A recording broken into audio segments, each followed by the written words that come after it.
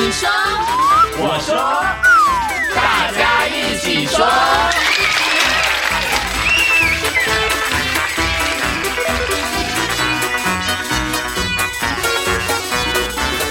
Hello， 各位大朋友、小朋友，大家好，我是博彦哥哥。Hello everyone, this is Teacher Nora。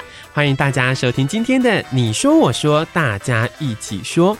请问 Nora 老师，你觉得独立自主这件事重不重要呢？很重要，很多事情我们必须要学着自己去完成。因为如果你太依赖家人或者是某一个人的话，那当有一天他们不在了，你就会顿失方向，顿时失去重心，这样子就会觉得人生没有方向，所以还是要尽早学习独立这样子。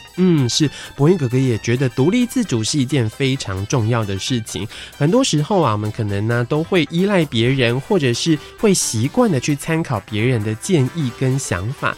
但是呢，如果我们能够为自己做主，清楚的知道自己想要做的事情是什么，或者是能够独立的完成一件事情的这个能力，其实是非常重要的。那提到了独立自主，就会让博彦哥哥想到了一句成语，它叫做自食其力。那它的意思呢，也就是凭借着自己的努力来过生活的意思哦。那想要来请问一下 Nora 老师，独立自主或者是自食其力这样子的成语，应该用英文的话要怎么说呢？我们先介绍一个形容词independent INDEPENDENT。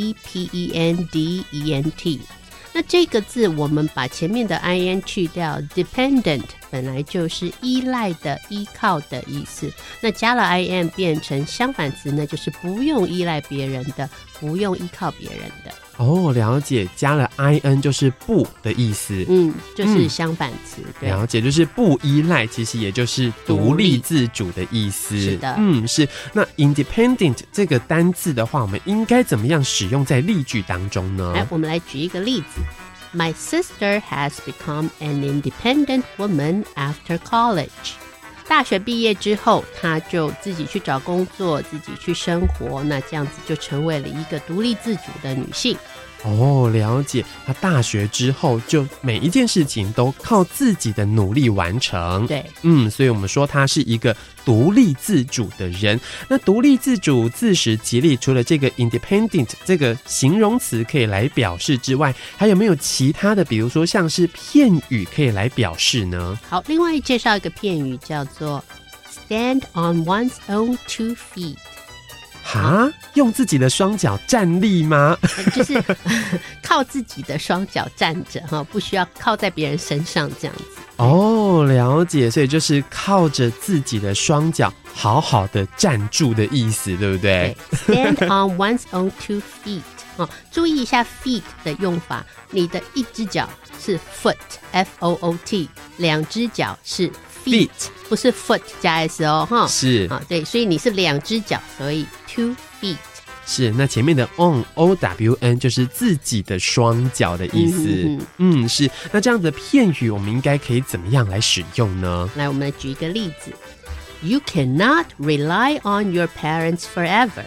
It's time to get a job and try to stand on your own 2 feet. 好， rely on 就是依赖的意思， rely R-E-L-Y。好， rely on 就是依赖，你不能永远依赖你的父母啊，你现在该赶快去找个工作，就可以自食其力啦。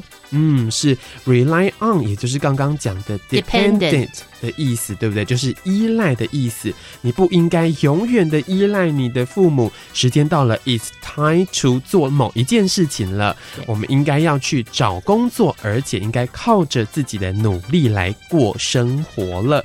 所以今天呢，我们在节目当中跟大家来分享了2个字可以来表示独立自主跟自食其力的意思，请诺老师再来跟大家复习一下英文的话，我们应该怎么说呢？好，我们用第一个形容词 independent。